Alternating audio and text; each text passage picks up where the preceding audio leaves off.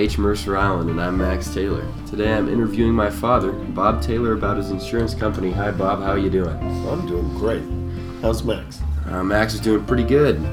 So I got 5 questions for you. Question number 1, how did you start your insurance company? Besides getting thrown in jail? Oh, this is a good story. Yeah. Well, I was going to the University of Washington, got in a fight with the Betas, got thrown in jail, and my father decided that my grades and the cost of college didn't quite match up as he had hoped. So he thought I should go to work. Well, as great a start as any. What was your best day at work? Best day at work. Probably making the Factory Trawler Association a success. And would you like to explain what that is? The Factory Trawler Association was $1 billion of vessels that were insured rather on a subscription basis but a layered basis. So it saved the clients about 32% of their costs. That's phenomenal. And what was your worst day at work?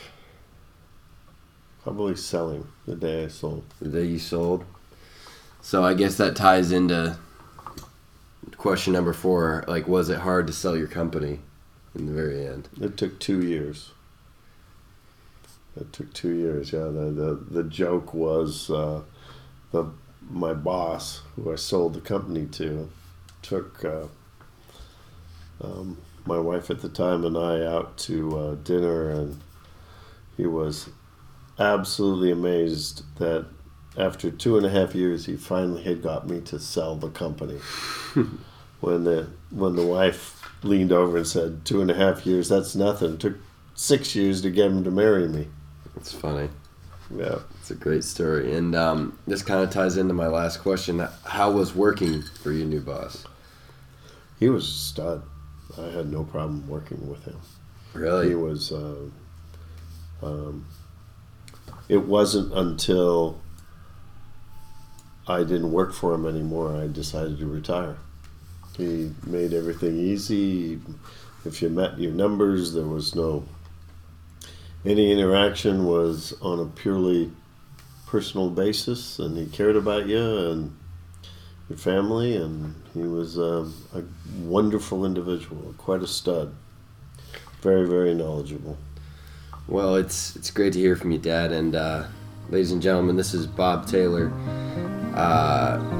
Sold his company, FIS Marine, after owning it for 20 years. 22 years. All right, we're going to be moving back on to some new hit singles. And keep rocking on, Islanders.